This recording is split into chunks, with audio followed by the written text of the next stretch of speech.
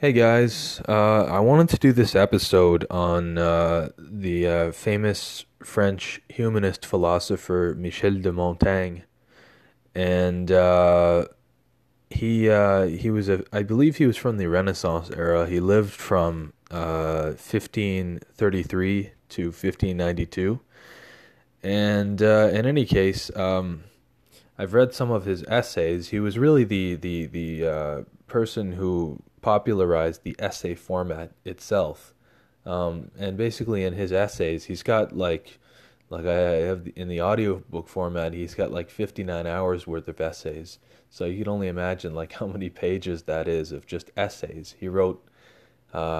Montaigne wrote essays from the age of 38 to his death at 59, and just did, pretty much nothing but travel and write essays. So, um, in any case, there's a particular quote that I took out that I thought was pretty interesting.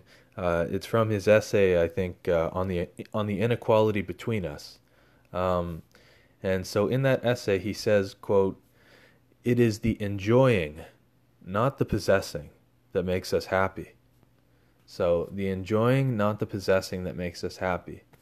Um, and when I think of that quote, I think, that's very true. That in anything, let's say there's any object that you desire, or even a thing, yeah, let's say any object, you can't, you have to enjoy it in the moment, but you can't become overly possessive over it.